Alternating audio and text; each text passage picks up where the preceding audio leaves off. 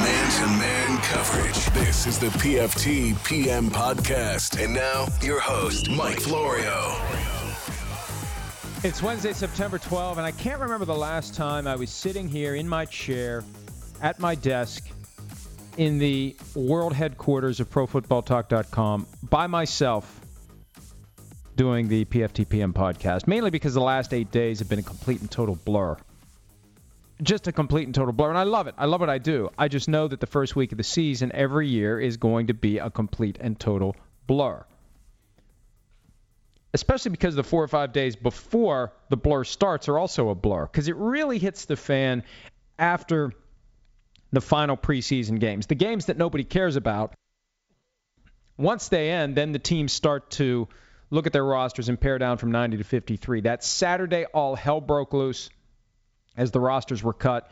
It continued into Sunday, high activity Monday, Tuesday finished PFT Live, and straight to Philadelphia for meetings in advance of the regular season opener. Did PFT Live at NBC Sports Philadelphia. Thanks again to them for their hospitality. It was a great facility for doing the show on the road. Every time we take the show on the road, you never quite know what you're going to get until you get there. Sometimes it's great. Sometimes great would not be the word that I would use to describe it. This time, great. Great accommodations. And we did Wednesday, Thursday, Friday there, Wednesday night meetings.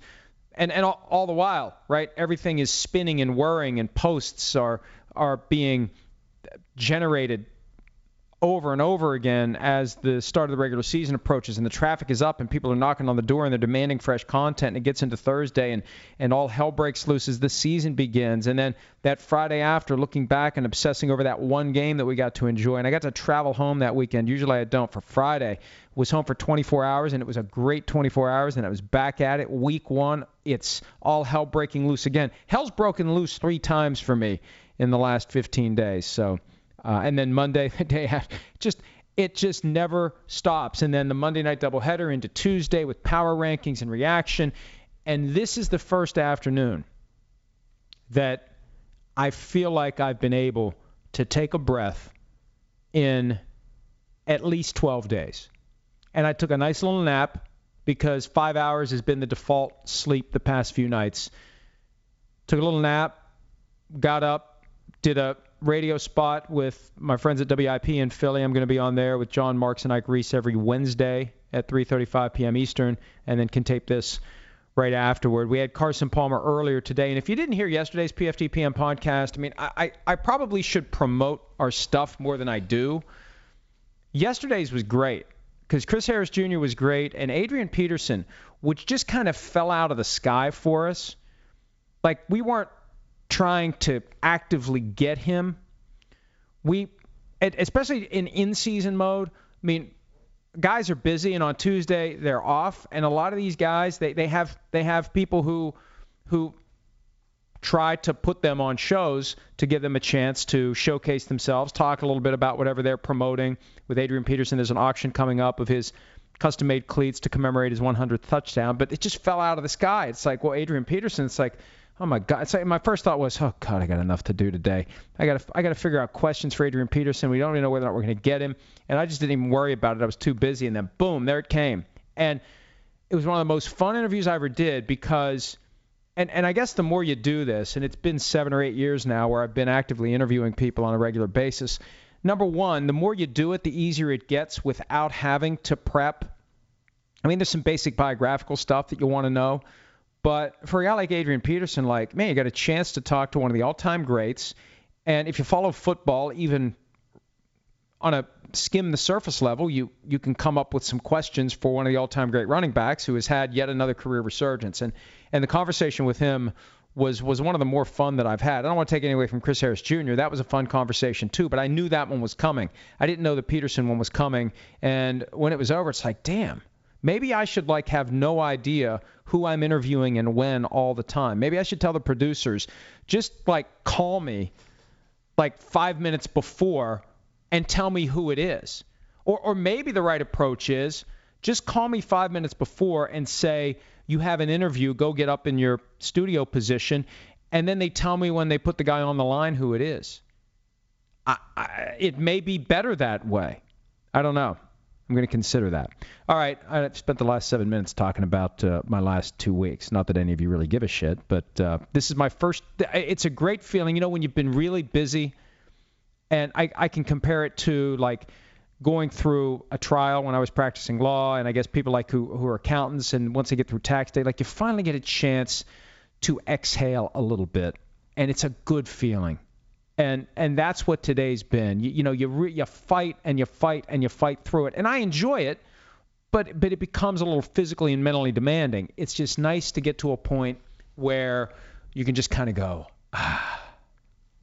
a normal day.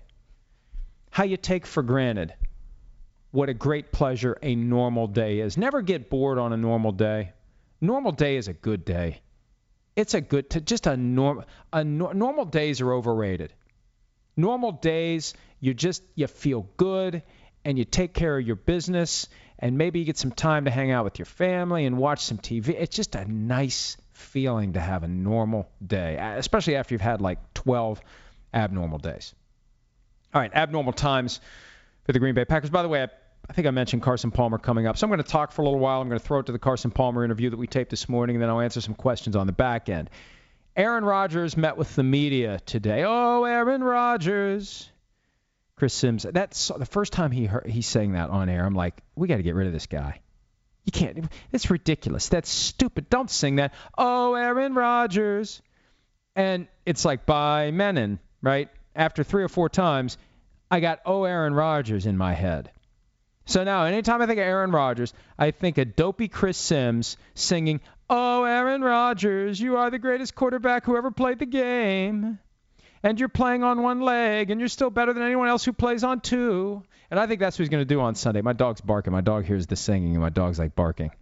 And I don't think it's complimentary barking. Anyway, I think he's going to play Sunday. I think he is. He says the knee feels a little better each day. That was one of the takeaways from his midweek press conference. He says he doesn't need to practice to play. Well, that's a shock. Of course he doesn't need to practice to play. The guy's one of the best in the game. Just go out and do it. Just go out and do it. Get rid of the ball quickly. Throw it to the open man. It's not that complicated when you've been doing it for the past 15 years. And he also pointed out that he's been playing with left knee issues since he was 16 years old. He had surgery at 20, and he had surgery again after the 2015 season. That's a little bit of an oversell because he's had great mobility as a quarterback, and you take away that mobility, and the point I've been making all week, it's like when someone loses their eyesight, their hearing improves. And I think when you take away Aaron Rodgers' mobility, his throwing improves because he knows it has to improve. And he knew that he had to get rid of the ball more quickly. The Seahawks should be happy that they got to witness what Aaron Rodgers did because all week long, if I'm the Seahawks, I'm working with Russell Wilson to get rid of the ball quickly so Khalil Mack is not swallowing me alive. Because that neutralized the Bears' pass rush. Now, it's easier said than done. You got to get guys who can get open quickly. You got to trust that they're open. See, one of the few flaws in Russell Wilson's game, I don't know that he's all that willing to fire the ball into coverage. I think he wants his guys a little more open than that. I think that's one of the reasons why Jimmy Graham never was fully utilized during his time with Seattle because he's one of those guys where he looks covered but he's not. You just got to trust that he's going to go get it. So we'll see. Now, Rodgers also said it's accurate to call what happened to his knee a sprain. Sprain's a misleading term. Sprain sounds like, oh, it's no big deal. It's just a sprain. Any time you injure a ligament, the ligament is sprained. If it is torn, it's still sprained. It's a grade 1 or 2 or 3 sprain of the ligament. The question is, which ligament? I mean, if the ACL is completely torn, it technically is sprained. The thing that continues to fascinate me, and who knows whether or not any of this is true, but the comment that Rodgers made after Sunday night's game that the doctors thought he couldn't make it any worse. Well, how many conditions of the knee are there that you can't make any worse? Surely you can always do more damage. And even, like, I thought, okay, well, if the ACL's torn, you can't make it any worse. But if the ACL's torn, you can do other damage to the knee because the knee's not stable. And if it caves in, with or without a brace, and the knee starts moving in ways it shouldn't, you can damage surrounding ligaments and tissue. So I don't buy that he can't do any more damage to it. Now, I wonder whether or not he'd be playing or even thinking about playing if he didn't have his contract. Would he have come back in the game on Sunday night if he didn't have his contract? Would he be thinking about playing on Sunday against the Vikings if he didn't have his contract? I think there's an argument to be made that Aaron Rodgers' position, if he didn't have his deal, would be, I'm not playing on this. I got 1 year left on my contract. I got no security beyond 2019. Nope, you should have signed me to a long-term deal. This is why you should have done it, and you didn't do it, so too bad, I'm not playing. And no one could blame him for not playing. No one could blame him for not playing. He's hobbling out there on one leg. That's what makes what he did even more amazing. What he did on Sunday night was one of the games that I'll never forget. As long as I live, and hopefully I live a little longer. A lot longer. And many more. Oh, Aaron Rodgers. Damn Chris Sims. All right, what else is going on in the National Football League?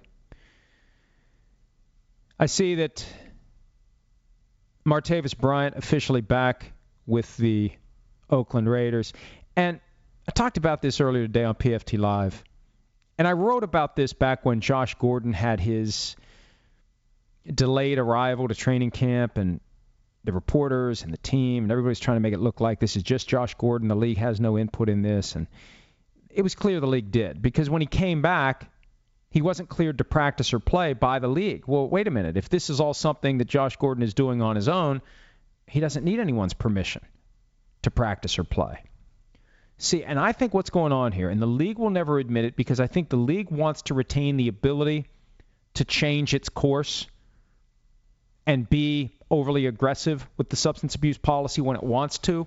In past years, the league's attitude toward players under any of these policies is, we've got the power, you gave us that power as part of the collective bargaining process, and we are going to take full advantage of our power. And if you want us to give up that power, you better go to the bargaining table and make a concession. So, from the moment Roger Goodell became the commissioner, and I've said this before, agents started saying to me, these people won't do deals anymore. Like, there's no reasonableness here. They want the maximum penalty that they can impose under the various policies, and they'll do it. Period. Well, you know what I think's happened? And they're not going to admit this. And they're not doing this for altruistic reasons. I don't think they had any sort of epiphany and a desire to help out their fellow man. I think they realized, you know what? It's kind of stupid for us to take full advantage of our ability to run off great players. We should be welcoming great players. Great players make the game great. Great players make the games more compelling. You have a great receiver like Josh Gordon who can run down the sideline and catch a contested pass for a touchdown and tie up a game that looked like it was lost. That's good. We want that. Roger Goodell has said in the past, who's he root for? He roots for the team that's trailing. You want the team that's trailing to have a chance to tie up the game. And if you start running off guys like Josh Gordon and Martavis Bryant, well, it's harder to do that.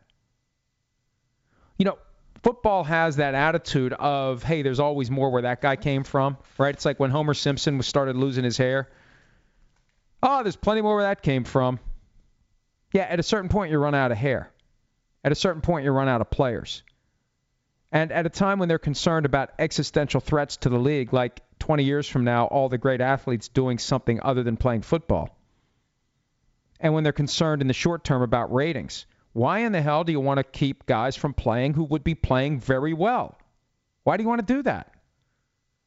So I got to give the league credit. And it's bizarre that they won't take the credit. Like they're being very secretive about one of the smartest moves they've made in years.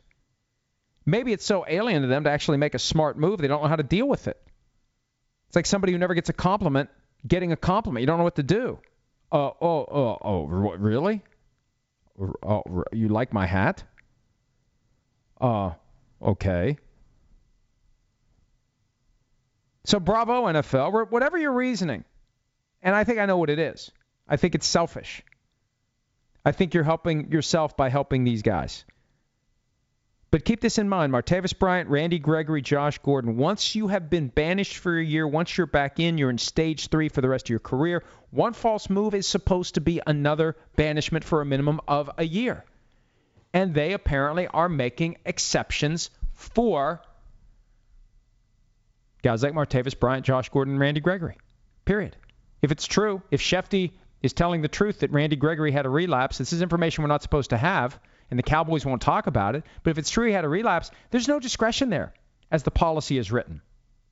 The NFL has the ability and arguably the obligation to toss these guys out of the league. And maybe one of the reasons why the NFL isn't admitting that that's what it's doing, big picture, I think it does raise integrity of the game, competitive balance concerns if in past years, like for example, the Jaguars should have Justin Blackmon in his prime right now, if maybe the league had been a little more willing to help Justin Blackmon when he was going through the same issues that guys like Gregory, Bryant, and Gordon are going through.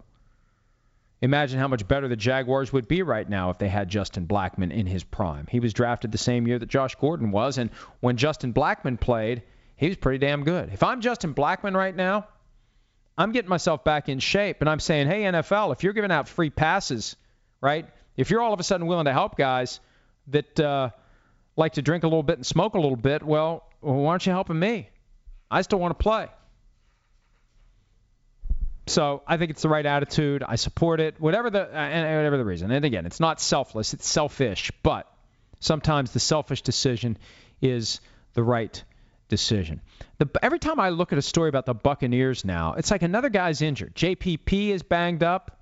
Vernon Hargraves is on IR.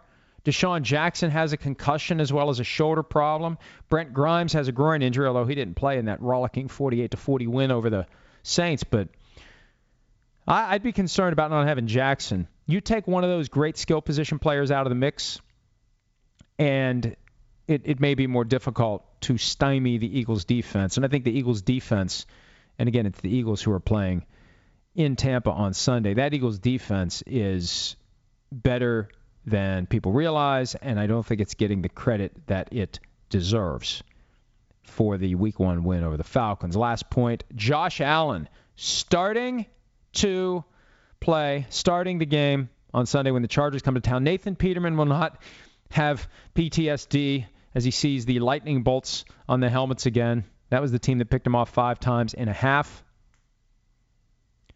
Sean McDermott says he'll go to his grave believing that the right decision last week was to play Nathan Peterman. Yeah, the idea was to keep Josh Allen alive. They couldn't throw Josh Allen to the woods, or the wolves, as the case may be. The wolves. There's wolves in the woods, so that's close enough. Josh Allen gets the start against the Chargers, and behind that offensive line, I don't know whether it's going to make a difference. We saw some good mobility from Josh Allen in the preseason. Maybe we'll see some more of that. We're going to need to see some more of that this weekend. And it amazes me how much a playoff team has fallen off. And there's a chance that the Bills are still decent and just the Ravens are great. Let's not rule out the possibility that the Ravens are just great. So maybe that's something we'll learn as the remaining weeks shake out, and Week 2 coming up begins Thursday night with the Ravens and the Bengals getting together. Maybe we'll come out of that game if the Ravens completely obliterate the Bengals, saying, hey, maybe the Bills don't suck as badly as we initially believed. All right. I think that's enough before we let you hear what Carson Palmer had to say. And Carson Palmer's a guy that when he was playing, I always heard he was a big PFT guy. So I always wanted to get him on the show, and we never were able to work it out. And I don't know why, but we were never able to work it out. But Carson Palmer now not playing, got a little more free time, and also he is involved with the FedEx Air and Ground program. So without further ado, my conversation from earlier today with former NFL quarterback Carson Palmer. Quarterback Carson Palmer may be retired from the NFL, but he has a gig this year, spokesperson of the FedEx Air and Ground NFL program for the entire season. It will provide support to the USO's 16th season of the Air and Ground program. Fans can vote each year on the best quarterback and running back performances via poll on the NFL Twitter or Facebook page and at NFL.com/FedEx.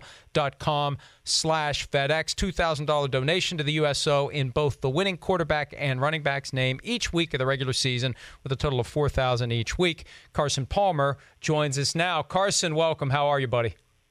I'm doing great, and the best part about the program is the money goes to the USO programs, which help our retired servicemen and women transition back into civilian life. So it's a fun thing to be a part of because we can all vote. I know this week I'm voting for Ryan Fitzpatrick for the FedEx Air Player of the Week, and my vote's got to go to Saquon Barkley for the FedEx Ground Player of the Week, and that money will go to great use. How do you pick Fitzpatrick over Aaron Rodgers, though? Because for me, Fitzpatrick, no-brainer. But after we saw what Aaron Rodgers did Sunday night on one leg in the second half, that's a tough call for me between Fitzpatrick and Rodgers. Yeah, it's not for me. Fitzy's my boy. I played with him for a handful of years in Cincinnati, and he's a good friend of mine, and he's one of my top 2 or 3 favorite quarterbacks to watch. He plays like a linebacker. He tries to run over safeties and run through people. He can absolutely spin it. He can take off and run on you and scramble for first downs. He's just so much fun to watch for me. When did you come to the realization when playing with him that this guy had some real NFL skills? It didn't take long. I mean, when he got traded from St. Louis. He ended up starting a couple games as a rookie when Mark Bulger got hurt in St. Louis. And I think he was like maybe an undrafted or 4th or 5th, 6th round pick, something like that. And I saw his game footage when he was in St. Louis and just running all over the place, making plays. And then he got to Cincinnati and turned out to be one of my favorite teammates ever. And the guy is just an absolute blast to be around and having in a quarterback meeting room day in, day out. Like I said, I love watching him play. He's absolutely fearless on the football field. And, one thing that I remember about when he was traded from St. Louis to Cincinnati, he told the story after the fact that he learned he was traded by reading it at ProFootballTalk.com. So that was how we first became aware of Ryan Fitzpatrick, and he's been around a long time. There's still quarterbacks out there older than you that are playing. How hard was it for you to watch on Sunday and not be in the fray with your teammates and knowing that there are other guys out there that have been doing it as long as you've been doing it, and they are still doing it? Not hard. I mean, I love the game. I love watching it. I expected, to kind of have a big hole or a big missing piece as I sat there and watched it. But as I watched it and as Sunday went on, I enjoyed watching the games. I enjoyed watching ex-teammates or guys that I played against and really respect. I enjoyed, being a fan and watching it from that standpoint. The Sundays are great, and obviously you miss playing the game. But I think the thing I miss most is just, when you're the franchise quarterback and the starting quarterback, every single day, every day, whether it's around your teammates in your press conference, around your coaches, whatever the situation is, you just always have to be on. And you're representing and a brand, and you're representing your teammates when you're talking about them in the media, and just all the things that come with that. All of a sudden you retire and you don't. That I think that's what I've missed the most, and that challenge of having to be on day in, day out during the season, off the season. Because now, you wake up and once the kids go to school, you can kind of shut it off and don't have to be on at all now that I'm not playing. So that's probably the actual game itself. And look, I understand physically, mentally, everything that goes into it, the stress and the duties and the demands of being the franchise quarterback. Did you have any temptation when you consider Josh McCown getting basically $10 million a year to be an assistant quarterbacks coach in New York, any temptation to maybe transition that way, not be a starter, make really good money, help a young guy learn the game, and still be available to play if need be? No, because at the end of the day, for me, it was really a family decision.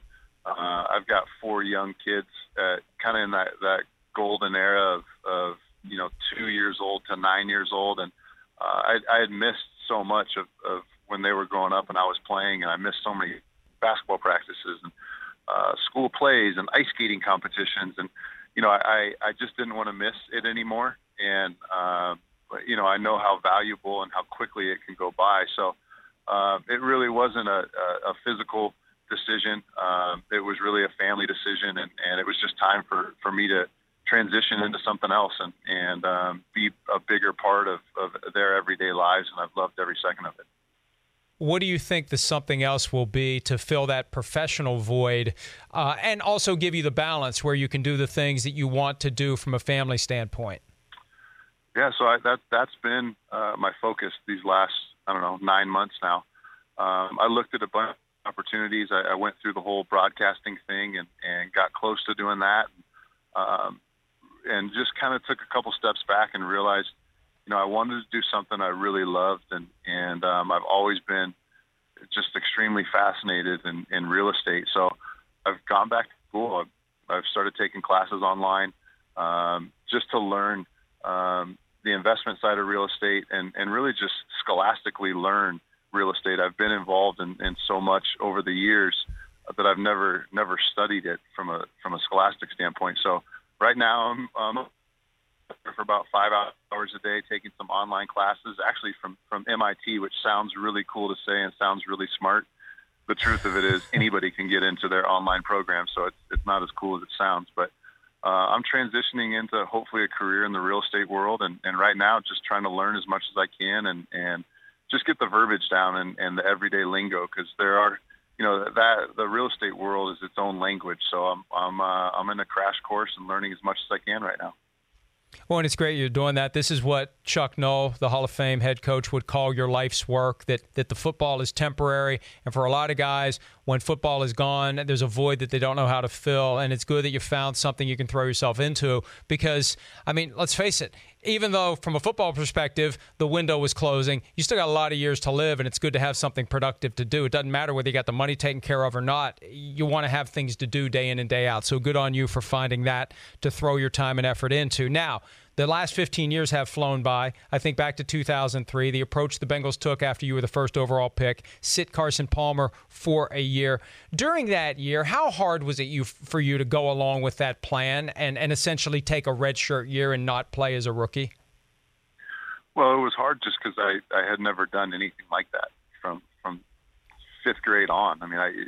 I was starting on offense and defense all the way up until the end of high school, and then all of a sudden you sit back and watch, and I played as a true freshman in college, so I just hadn't had that chance to view the game from that perspective. So it was good from that aspect. It gave me a totally different visual of the game, and watching somebody else beat a guy and watching somebody else, lead meetings and the Saturday night meeting with your teammates and watching him talk in front of the team and watching John Kitna at the time prepare on a Wednesday for an upcoming game on Sunday. Just all the little things that I got to learn and sit back and see. It was frustrating at the time, but looking back now, 15, 16 years later, I realized how valuable that was and how instrumental that was in the rest of my career. We've got Josh Allen in his second NFL game, getting a start for Buffalo. That news came out on Wednesday morning. What advice would you have for him, given that he's not going to have the benefit of sitting and waiting and learning and developing, and he's getting thrust right into it? Yeah, I was when I saw A.J. McCarron get traded and then them going with Peterman, I was a little bit worried just because Josh hasn't played a ton of football. Josh played a little bit in high school, a little bit in college against some lesser competition, and now he's played in a couple preseason games. He compared to a Baker Mayfield, a Sam Darnold, who were great high school players, played a ton of high school, went to college, played a bunch in college. Josh just doesn't have that much experience in actual game play. So it worried me a little bit because I love the talent and the ability and smarts and everything that he has. The one thing he doesn't have is just in-game experience. And now that what happened after week one and him being thrust into it, I just hope everybody can be patient around him because the talent is there. The arm talent, the physical attributes, he has everything you want in a quarterback except for the in-game experience.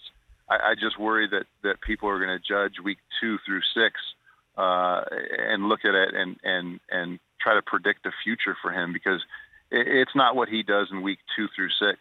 I think in 2025, when you look back, you can look back at the end of this football season and see the player that he's going to be, and really next year.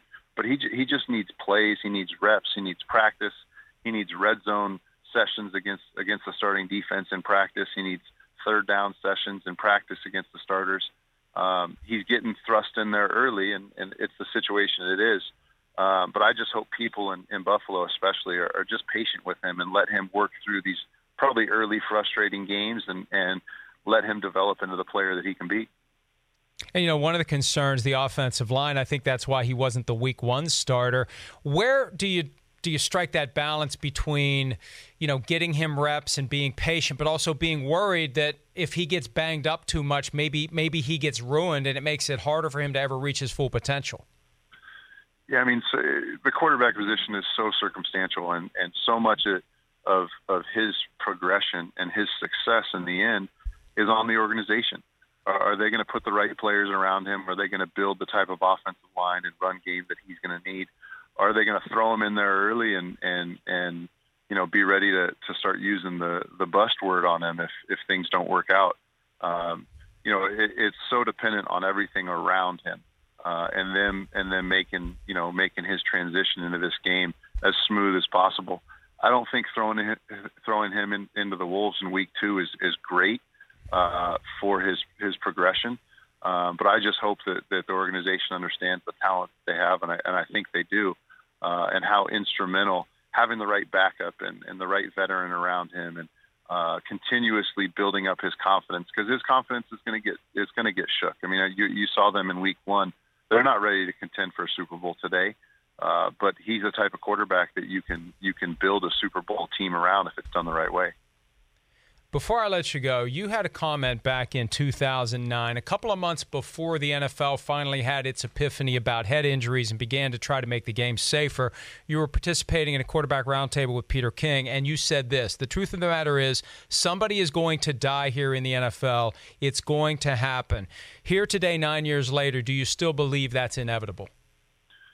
Well, I think the NFL has done such a great job of changing. I mean, you see deaths over the last handful of years at different levels, from the college level and into high school. And we've all seen the stories on 60 Minutes and all the different news outlets of people that have died playing football. And the NFL has done such a great job over the last handful of years, whether the fans like it or not. And there's been so much chatter about, the new rule that they implemented this year with using the helmet. They're really trying to take the game out of tackling with your helmet in your face, and I think it's best for the game. It's best for the players, because there was a while in 2006, 7, 8, 9 where the rules weren't as stringent on using your helmet and using your helmet as a weapon, and guys were having concussions day in, day out, in practice, in games.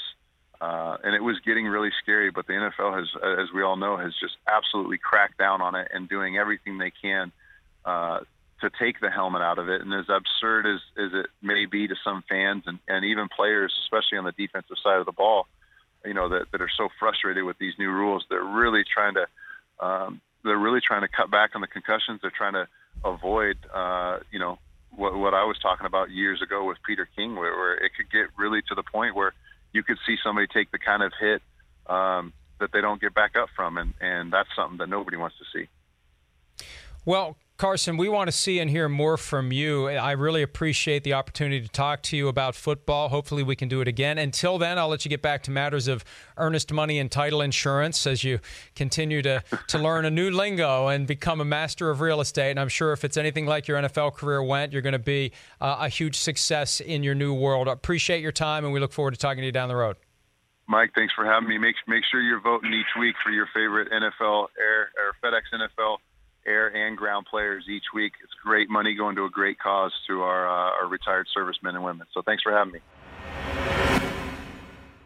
All right, thank you, Carson Palmer, for your time, and I look forward to talking to him again. I guess if he's going to be tied into this program all year long, this FedEx air and ground deal, they'll be making him available from time to time, and we'll take him whenever we can get him. I had a lot of other questions I wanted to get to with Carson, but he's doing a lot of these today, and he only had about 15 minutes. I like having about a half hour with guys. I'd love to have a full hour, but like with Chris Harris Jr., it was about a half hour. With Adrian Peterson, it was about a half hour. The key is catching them on an off day and getting someone who is willing to give you that half hour. Because when you've got limited time, and this is part of the problem of having both limited time and preparing. Because while the person's answering the question, your stress level goes up because you're looking at all the other stuff you want to get to, and you're watching the clock. That happened to me with Carson Palmer. It's like, man, there's a lot of other shit I want to ask him. And I'm not going to get to it. So what do I do? What do I do? It's like, when you've got the balloon where, it's weighted down, you got to throw stuff out of the balloon basket so the balloon goes high again. Do they still have those things, those balloons? They still have them, right? Does anybody actually use them for transportation? I mean, the last time that one was used for transportation was by the Wizard of Oz. It's just like, hey, let's go up and do this because we can. Anyway, if it's not flying, you throw stuff over and it goes up. So that's how it's this weird on the fly. Oh man, this is a great question. I don't have time to ask it. Oh, that's a great question. I don't have time to ask it. So I like having a half hour. When you have a half hour, chances are you're going to get to everything you want to ask. And if you have an hour, man, it's just like, let's hang out and talk football. All right, answering some questions on Tour Forever. Are the Packers not saying anything about Aaron Rodgers' status because they don't want to tip their hands to the Vikings? I think he's seriously hurt and may not play this weekend. And I don't disagree with that. I don't know that they're worried about tipping their hand because I don't think the Vikings are worried about facing DeShone Kizer. I think what's going to happen is Kaiser's going to end up practicing all week, and it's going to be Aaron Rodgers on Sunday unless he really does have an injury that just will not allow him to play. But, we've heard stories in the past of these heroic rehab efforts where guys are never sleeping a full night because they have to get up every 3 hours to do whatever it is that they're doing, whatever physical therapy is at their house around the clock. I remember Russell Wilson went through that a few years ago trying to rehab an MCL sprain. So, yeah, I think that this is the Packers trying to do everything they can to help Aaron Rodgers get healthy enough to play, and they just don't feel compelled to share with us any information. And here's the thing. At a time when there are so many people out there whose job it is to get to this information, no one can get to it. No one. That's amazing to me. Because I guarantee you Shefty and Rappaport and this person and that person, they're all chasing this. All chasing it. And no one's gotten it yet. And maybe Sunday, what's going to happen Sunday morning, someone's going to say that Rodgers will or won't play. Or maybe the report will be he's going to go through pregame warm-ups and then they're going to decide. That was week 2 last year with Sam Bradford when he had that knee injury that we didn't know about. At least we know about Rodgers. With Sam Bradford last year, we didn't know about it until it showed up on the injury report. And I remember that first Wednesday when the injury reports came out going into week 2 and Bradford was on it and I wrote a story about it and all these Vikings fans were like, oh, shut up. You're full of shit. He's not injured. That's just, they have to disclose that stuff. He's fine. Yeah, he was fine, all right. But that was one of those pregame warm-ups where, he's not playing, and it's Case Keenum, and Vikings fans are like, Case Keenum, oh, God, the season's over. Yeah. So maybe DeShone Kizer can do something. Maybe. At the Real 4-0, Vikings Twitter is in an uproar over a Green Bay writer saying their defensive line was better than the Vikings. Do you think they have an advantage in any position group other than quarterback and offensive line? I think it's hard to tell how good that defense is because I don't know how much the performance of the defense in recent years has been the fault of the players versus the fault of the scheme. I think the Vikings have the better defense at all 3 levels, though. Offensively, I don't know. I'd say the offensive line is a push. When you have a mobile quarterback, it makes an offensive line look better than it is, and I think that was one of the deceptions last year involving the Vikings and Case Keenum. When that pocket started to go, he would bail. When Kirk Cousins has to bail out of the pocket, it's not pretty. I said the other day on PFT Live, it's like a wounded raccoon running from a pack of dogs at that point. It just isn't going to work. We're going to have a lot of those sacks this year in Minnesota where they see Cousins trying to, awkwardly run away from the pocket, and he's not going to be able to get away. He just doesn't have that same mobility that Keenum has. So, I don't know. I think the Vikings, without Aaron Rodgers, it's not even close. If Aaron Rodgers plays, he's so much better than any other quarterback out there other than Tom Brady that it's enough. We saw it. 20-0. We saw it happen. And I was stunned that Aaron Rodgers wasn't the NFC Offensive Player of the Week. And I was stunned that Khalil Mack wasn't. But I remember when I talked to Harrison Smith and Ryan Fitzpatrick on Sunday afternoon, I said to each of them, well, you're going to win the NFC Player of the Week. One offense, one defense, and not that they care what I think. But I was right, and I thought I'd be wrong after Sunday night. but Rodgers should have been the Offensive Player of the Week. That's one of the great performances of all time.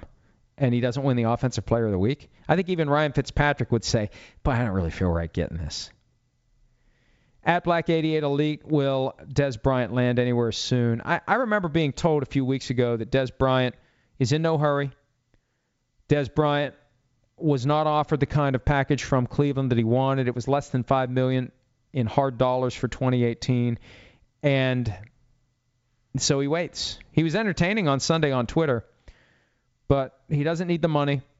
And I think the smart move for him is sign with someone around Thanksgiving, get up to speed, treat December as August, and be ready to go for the postseason. Go have an impactful postseason with a contending team, maybe chase a ring, and become a free agent in March and get paid. I think that's his play. Sergio D., can the Steelers still rescind Le'Veon Bell's franchise tag? What could the Steelers do to have maximum damage on Bell's chances to play with another team this year, or have him sit out the year and earn the least amount of money possible? The Steelers really can't do anything at this point to hurt Le'Veon Bell. They could rescind the tender from him and say, hey, you're not going to get $855,000 a week with anyone else. Good luck. But I think when Khalil Mack got $23.5 million from a team that also gave up a pair of first-round draft picks, I think that convinced Le'Veon Bell, I'll still get paid. Someone will pay me big money to join their team for the balance of this year. The play for Le'Veon Bell is making it to the open market in March. Healthy. That's why he's giving up $855 gross a week, probably $450 net. And the argument that I've been making, and I don't know that I've had a chance to really explain it without having to worry about a clock. But because when you got to worry about a clock, it's like, let's go. Oh, break's coming up. Got to go.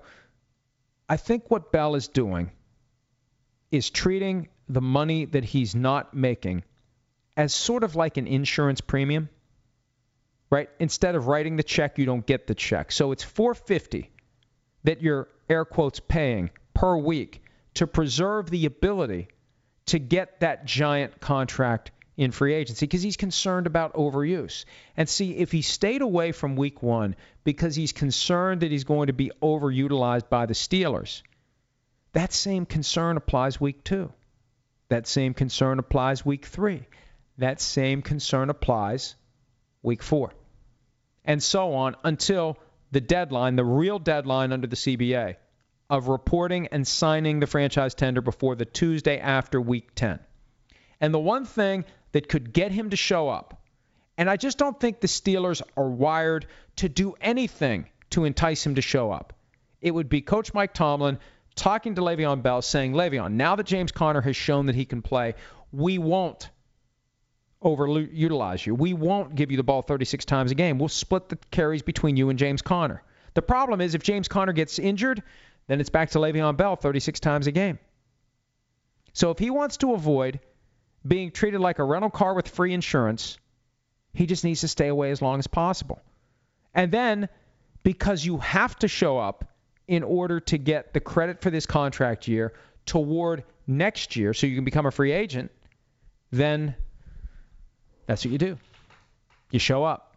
And I also think this, if James Conner continues to play at a high level, maybe Le'Veon Bell says, you know what, I'm not showing up at all. Because next year, they're not going to apply the tag to me again at $14.5 million. And if they do, they'll trade me. Because they don't want to deal with this again. Now, that's a hell of a risk. Because this may be a situation where the Steelers' stubbornness and the Steelers' desire to always let the players know who's boss, that may overcome their desire to get something for him immediately. But I think the smart move by the Steelers would be trade Le'Veon Bell if he doesn't show up at all and they tag him again next year. Trade him out from under the tag. But here's the reality. A team is going to pay you more on the open market than they're going to pay if they have to trade something for you, because that draft pick they give up for you has value. That's why I say all the time, what would Khalil Mack have gotten if the Bears didn't have to give up 2 first-round picks? Would he have gotten $30 million a year? So I think that it's going to be very difficult for Bell to not show up by the Tuesday after Week 10. But there's a chance he won't. He'll just say, I'm sitting out all year. See you later. And the one thing we know, if he doesn't show up by the Tuesday after Week 10, we won't see him again, because by rule he can't play for anyone after that for the rest of the season. But the Steelers, until he signs the franchise tender, they can rescind it. Reportedly, they won't. But you know what? For the same reason that on any given day Le'Veon Bell can show up, on any given day the Steelers can say, we've had enough of this. They took him off the depth chart yesterday. Right? Was that an effort to put the squeeze on him in some weird sort of way, or was that a manifestation of how they're feeling about Le'Veon Bell? Like, you know what? Let's just move on. Well, we're better off moving on. Because think about this. When he does show up, right, wherever the Steelers are in the standings, whatever they're trying to do, and with 7 games left, they'll still have the ability to make the playoffs or not make the playoffs. They're not going to be done by then. They're not going to have a spot clinched by then. Do you really want the distraction that comes from Le'Veon Bell showing up, going back into a locker room that has teammates that got between him and his money? You have a guy showing up who doesn't want 30 carries a game, who may have hamstring problems, who may have concussion-like symptoms. Do you really want that? And I have to give Le'Veon Bell some credit because he could show up now and make $855 gross per week and say, oh, my hamstrings bothered me, or say I have a headache. How do you disprove someone has a headache? How do you disprove someone has dizziness? How do you prove that someone is lying when they say they have concussion-like symptoms? That's one way he can protect himself. See, that's what he could have done. Instead of having his agent go on radio last week and say he's concerned about overuse, just show up. And if you feel like they're using you too much, oh, man. Boy, my hamstring, oh, it's really tight. I'm not sure I can play this week. I feel like I can't focus. I got my bell rung on Sunday. I took a helmet-to-helmet hit, and man, I don't know that I can play this week. And you just do that. You get through 17 weeks, and there comes all your money in 2019. I respect him for not playing that game because he could have easily played that game, and there isn't much the Steelers could have done about it. Steph Boyardee, should I over or underreact about my Dolphins win? 7 hours, that's longer than most DiCaprio movies. Yeah, it's a weird day. But the bottom line is the Dolphins won. I thought they'd win. It was a bad day for the Titans because they emerged with a bunch of injuries. Delaney Walker done for the year. Marcus Mariota has this elbow/shoulder thing. But I'd feel good about it. And what a game this weekend. Dolphins-Jets. Jets had that great win. Jets may be feeling good about themselves. People still look down at the Dolphins. Dolphins can put everyone on notice if they could stick it to the Jets this weekend. Steph Boyardee, be honest, how much junk food have you had today? Junk food? What's junk? What really is junk food? There's no such thing as junk food. I'm not eating junk. This isn't Sanford and Son. I had some potato chips. And you know what? After I woke up from my nap, my wife's got these dark chocolate chunks that you would ordinarily use for baking, like in cookies. Private Selection. That's just like fancy Kroger brand. It's funny. Like we shop at the local Kroger, and instead of putting the like Big K or whatever that crap is that they sell in-house, the generic stuff, they call it Private Selection, so it's fancy. So you don't feel as pathetic buying the house brand. Oh, it's Private Selection. Well, that's different. Kroger brand. No, it's not Kroger brand. It's Private Selection. It's Kroger brand in a nice package. Yeah, look right next to it. The Special K chocolate chips. It's the same thing. The Big K special. You know what I'm saying. Private Selection. So that was the junk food. Is that junk food, though? 62%? Whatever that word is. CACAO. Never know how to pronounce it. Looks like caca to me. 70 calories per serving. I don't know how many were left in here, but I tell you this. I dusted the bag. And now I got to, hide the bag because if the empty bag is spotted, I'm busted for finishing the 62%. Dark chocolate chunks, Private Selection, 62%. Highly recommended. Very good. Very good. Nice little snack. The sugar high's starting to wear off, though, so I should probably wrap this up. Let's see what else we have here. Gong Show West, it's easy to overact to a team's Week 1 performance, but on the flip side of that, what team's performance do you think is the most accurate depiction of their results for the next 16 games? I'd say the Cowboys' offense. Because it all of a sudden isn't going to get any better. And it's very meat and potatoes. And I think there's a lot of stubbornness on the coaching staff, as evidenced by the fact that, last year when they were playing the Falcons, and Dak Prescott was getting sacked over and over and over again by Adrian Claiborne. They didn't do anything to change. It's a weird mindset. Look, I got a lot of respect for what Jason Garrett's done in the NFL, but, man, that inflexibility is weird, man. That's weird. You got to be flexible and creative if you want to be a successful NFL coach, and it's not all that hard. Be confident in your ability to come up with some new plays, some new approaches, some new personnel grouping, some different things. Put your guys in position to succeed. Move your guys around. One of the reasons Des Bryant's going to have a hard time getting ensconced with a new team, he was in that X position and nowhere else for 8 years in the same offense. The offense doesn't grow, it doesn't evolve, it doesn't change, it's not creative. God forbid Troy Aikman will point out it's not creative. And if anybody knows, it's going to be Troy Aikman. So I don't know, I have a feeling there's going to be a sluggish Dallas offense. It's going to need its defense to win football games. On tour forever here, anything about when we will see the Colin Kaepernick collusion case in open court? Will it be a legal issue that compels NFL owners and Goodell to show up? Here's the thing. We're never going to see it in open court. I said after the ruling from a few weeks ago that there will be an eventual arbitration hearing. I said, boy, this has the potential to be a combination of the My Cousin Vinny trial and the Seinfeld finale. This is great. It's going to be who's who of witnesses, and they're going to get torn up on cross-examination. They're going to contradict each other. They're going to contradict themselves, but it's not going to play out in open court, unfortunately. I'd be there. There's a gif of a guy with a big, giant garbage bag full of popcorn in his lap. That's what I would be. Just like fistfuls of popcorn. It would be great. Now, the next best thing is going to be the transcripts, because I guarantee you the transcripts will be available. But you could argue Colin Kaepernick's already won his collusion case by forcing the NFL to defend itself in a full-blown hearing. And I really do believe, from everything I've heard and also from talking to Mark Leibovich, the author of Big Game, a book that you should be getting and reading, that the NFL really thought it was going to win that motion for summary judgment, that they would be able to go in and puff out their chest and say there's no evidence of collusion. Here's the thing, and I don't want to get too far down the rabbit hole because I really do want to wrap this up and let you get on with your day, and more importantly, let me get on with my day. But the collusion continues. Think about this. And set aside how you feel about Colin Kaepernick. Think about this. Do you believe that a team out there that was thinking about adding Colin Kaepernick would do so without checking with the league office first? Yes or no? If you think that a team would feel compelled to check with the league office before signing Colin Kaepernick, that is evidence of collusion. The fact that a team would think that it has to check with the league office, these are 32 businesses that are supposedly in free competition for the best players possible. And the only rules governing player acquisition are set forth in the CBA. And there is no rule, thou shalt check with the league office before signing a guy that the league office doesn't like. The fact that anyone would even pause, that's evidence of collusion.